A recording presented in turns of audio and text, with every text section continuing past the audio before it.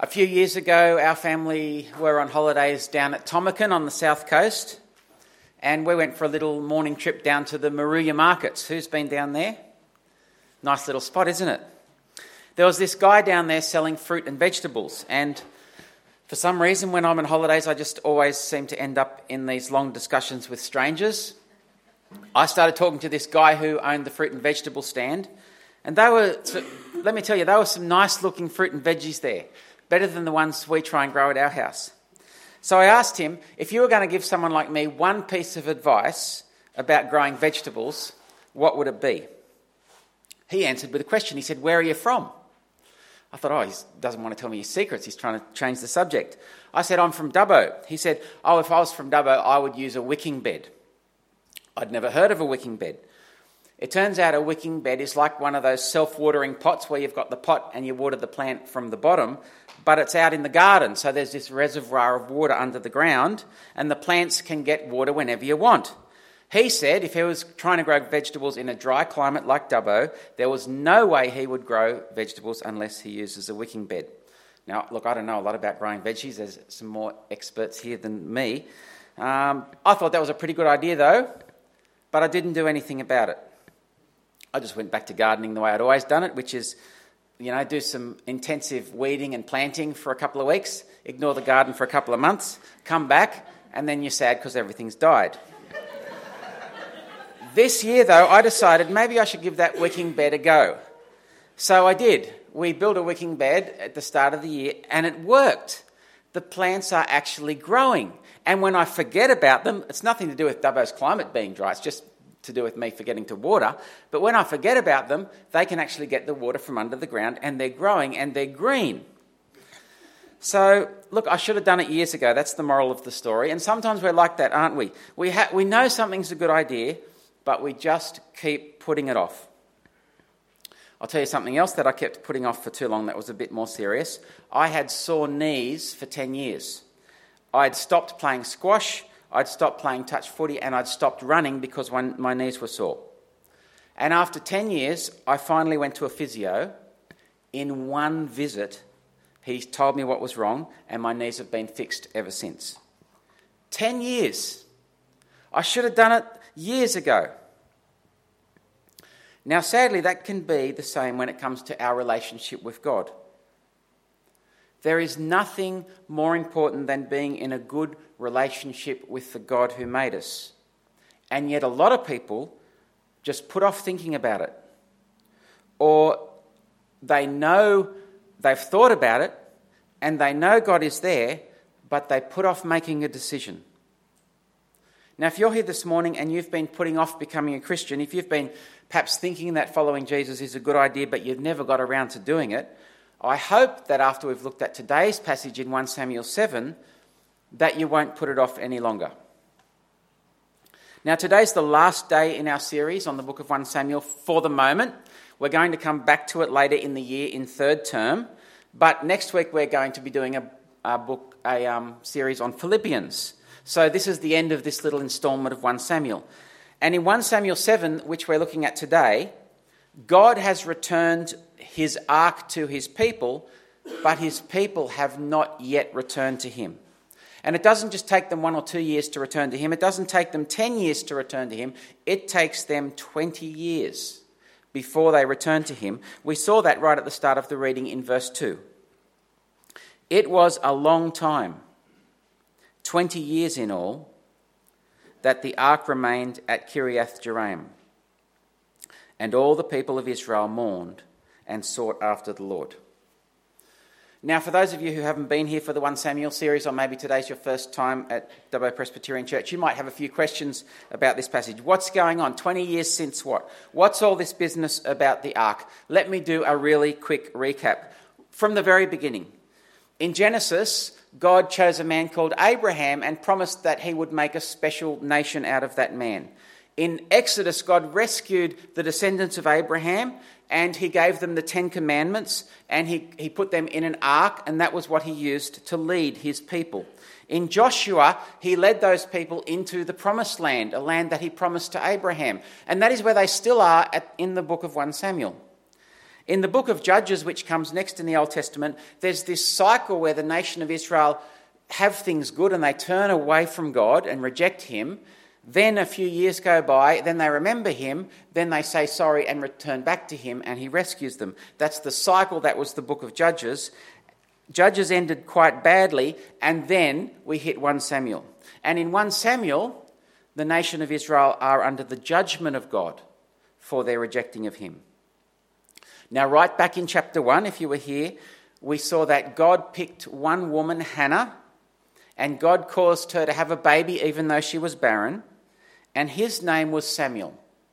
And God promised with the birth of Samuel that there would be a reversal, that God would fix things up with the nation of Israel. But as we read on in chapter 2 and chapter 3 and chapter 4, things actually get worse.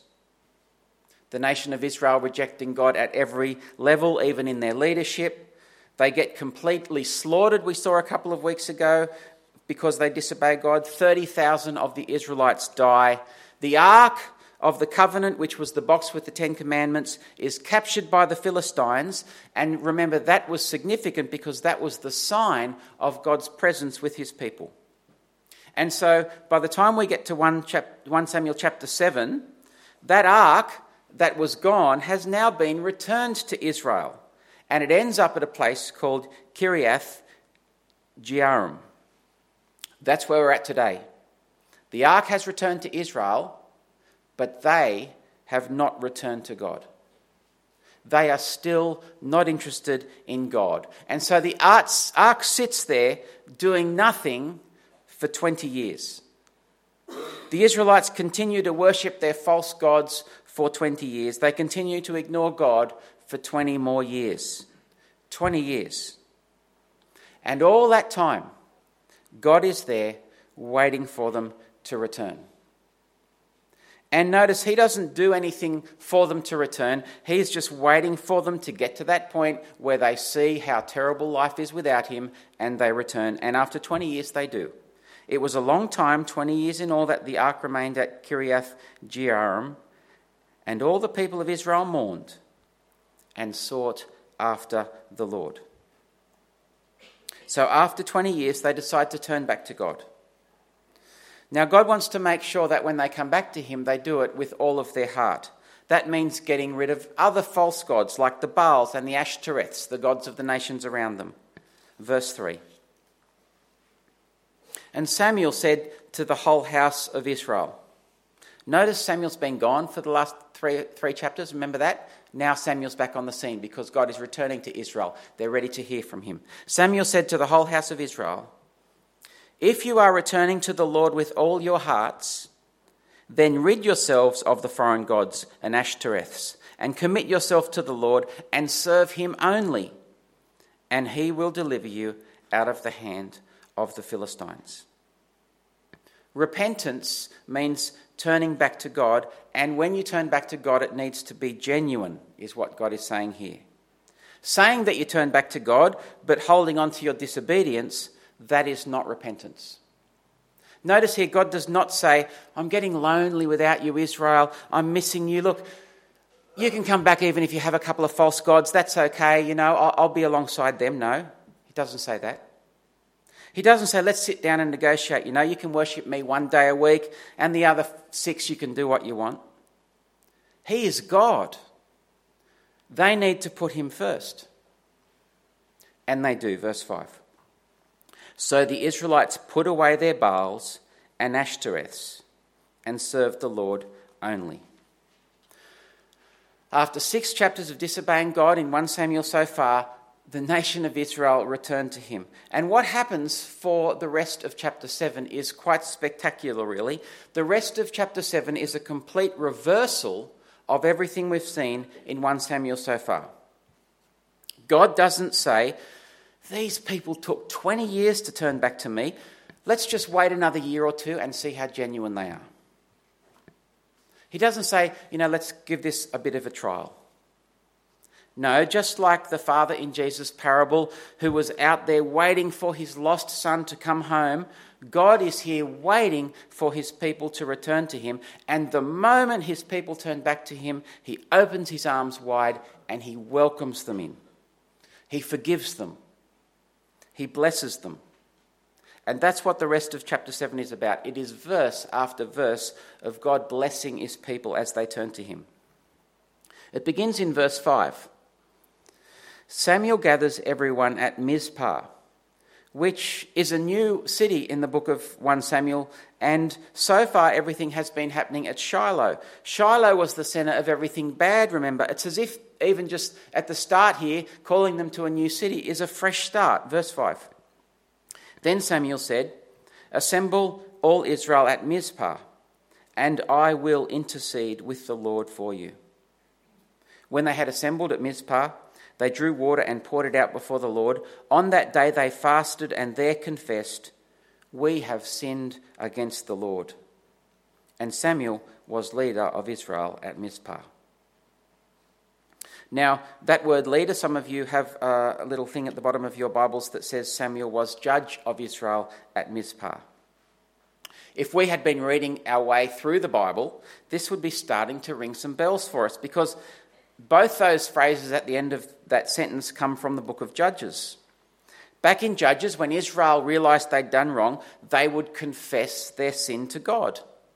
And then God would raise up a judge to rescue them. Now that's exactly what's starting to happen, and what happens as we read on. Samuel is now acting like a judge from the book of Judges. So in verse 7, Samuel does rescue them from the hand of the Philistines. Just like the judges do, Samson and Gideon and so on. Verse 7. When the Philistines heard that Israel had assembled at Mizpah, the rulers of the Philistines came up to attack them. And when the Israelites heard of it, they were afraid because of the Philistines. The Philistines are back. The Israelites are scared again. This time, though, they don't reach for the ark like a lucky charm. They turn straight to God. Verse 8, they said to Samuel, "Do not stop crying out to the Lord our God for us, that he may rescue us from the hand of the Philistines." Then Samuel took a suckling lamb and offered it up as a whole burnt offering to the Lord. Notice whole, he's not sort of picking off bits for himself, like the start of 1 Samuel. He cried out to the Lord on Israel's behalf, and the Lord answered him. While Samuel was sacrificing the burnt offering, the Philistines drew near to engage Israel in battle. But that day the Lord thundered with loud thunder against the Philistines and threw them into such panic that they were routed before the Israelites. The men of Israel rushed out of Mizpah and pursued the Philistines, slaughtering them along the way to a point below Bethkar. The contrast between what is happening here in chapter 7 and what's happened so far in the book of 1 Samuel could not be bigger. It's almost as if we're reading a different book. In chapter 2, do you remember the priests were stopping the Israelites from offering their sacrifices to God and stealing parts of the sacrifice? Now Samuel is offering a whole burnt offering of a lamb on behalf of Israel. In chapter 3, the word of the Lord was rare. Now God is speaking through Samuel and his people are listening. In chapter 4, they turned to a lucky charm. They turned to the ark to rescue them, but now they're turning to the Lord for help. In humility, acknowledging their sin. In chapter 4, it was the Israelites being slaughtered. Now it's the Philistines. And to top it all off, in the last few verses here of chapter 7, some of the Philistine cities that we heard about last week are restored to the nation of Israel. Last week we heard about Ekron and Gath, because that's where the ark was sent and then sent again. They were Philistine cities, but now God gives them back to the Israelites. Verse 14. The towns from Ekron to Gath that the Philistines had captured from Israel were restored to her. And Israel delivered the neighbouring territory from the power of the Philistines. And there was peace between Israel and the Amorites. They are Israel's other enemies. Put it all together, and this chapter is a picture of Israel experiencing God's blessing because they've turned back to him. And it's good, isn't it? It's just like the book of Judges. When God's people return to him, he rescues them. He does not hesitate. And I think we're meant to notice this similarity between chapter 7 and the book of Judges, because look at the last 3 verses, how the writer describes Samuel. He describes him as a judge 3 times. Verse 15, Samuel continued as judge over Israel all the days of his life.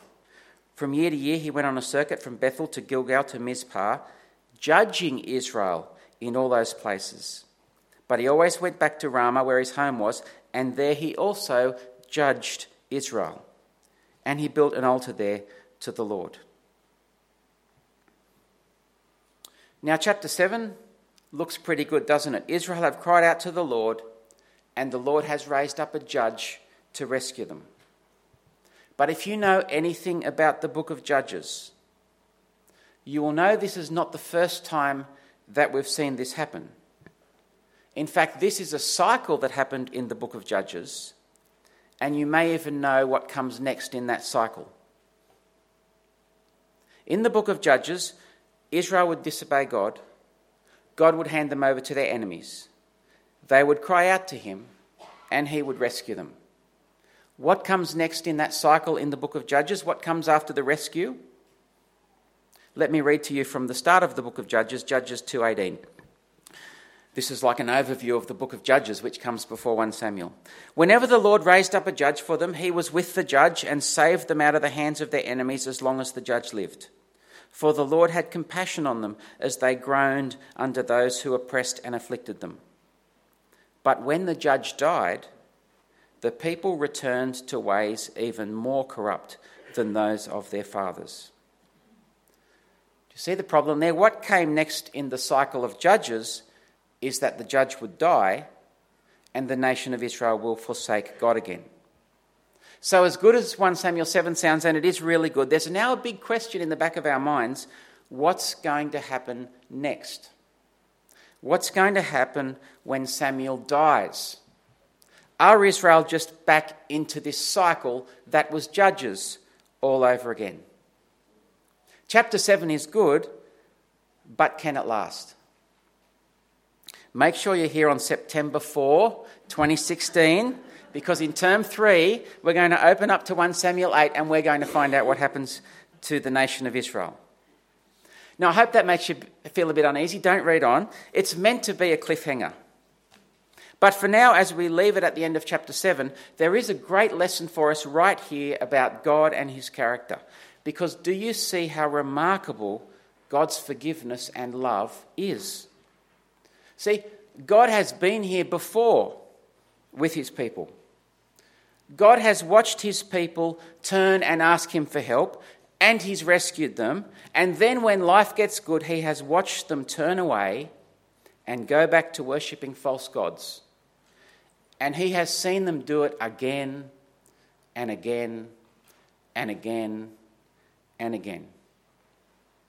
And there's no guarantee that they're going to be any different this time. We don't know what's around the corner in chapter 8. And yet here God is, ready again to welcome them back. Here he is, the moment they turn to him, showering his blessings upon them.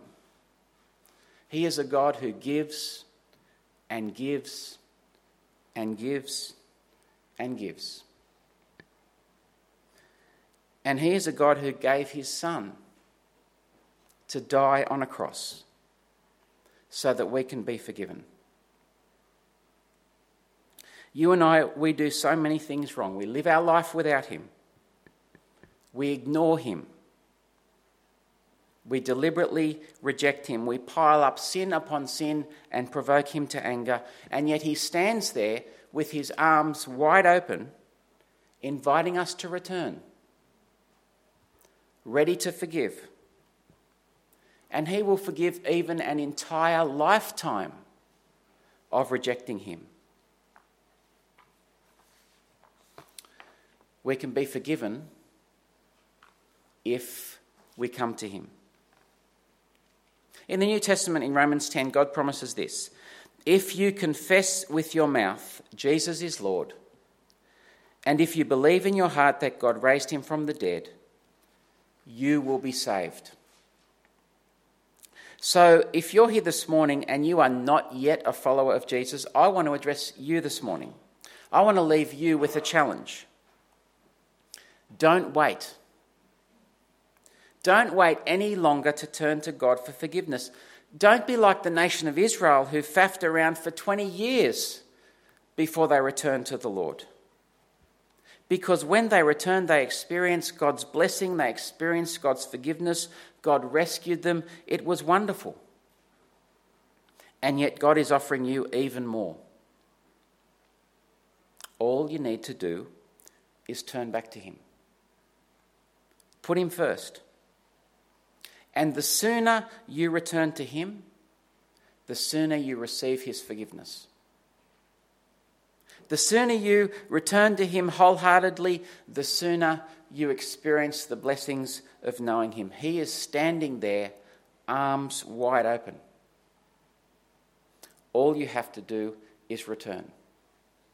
Trust in the Lord Jesus, and you'll be saved.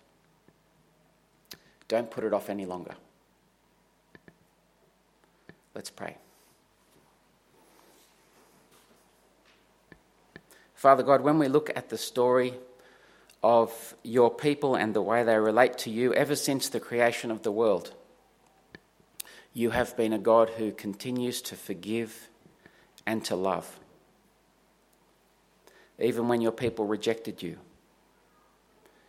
And Father, thank you that we stand this side of the cross, of the death of Jesus, where we see the most clearly your love for us. Thank you that you sent Jesus so that you can welcome us back and forgive us. Father, we pray that you would help us to be honest with you, especially if we haven't put our trust in Jesus yet. And Father, thank you that when we come to you, you do forgive. Amen.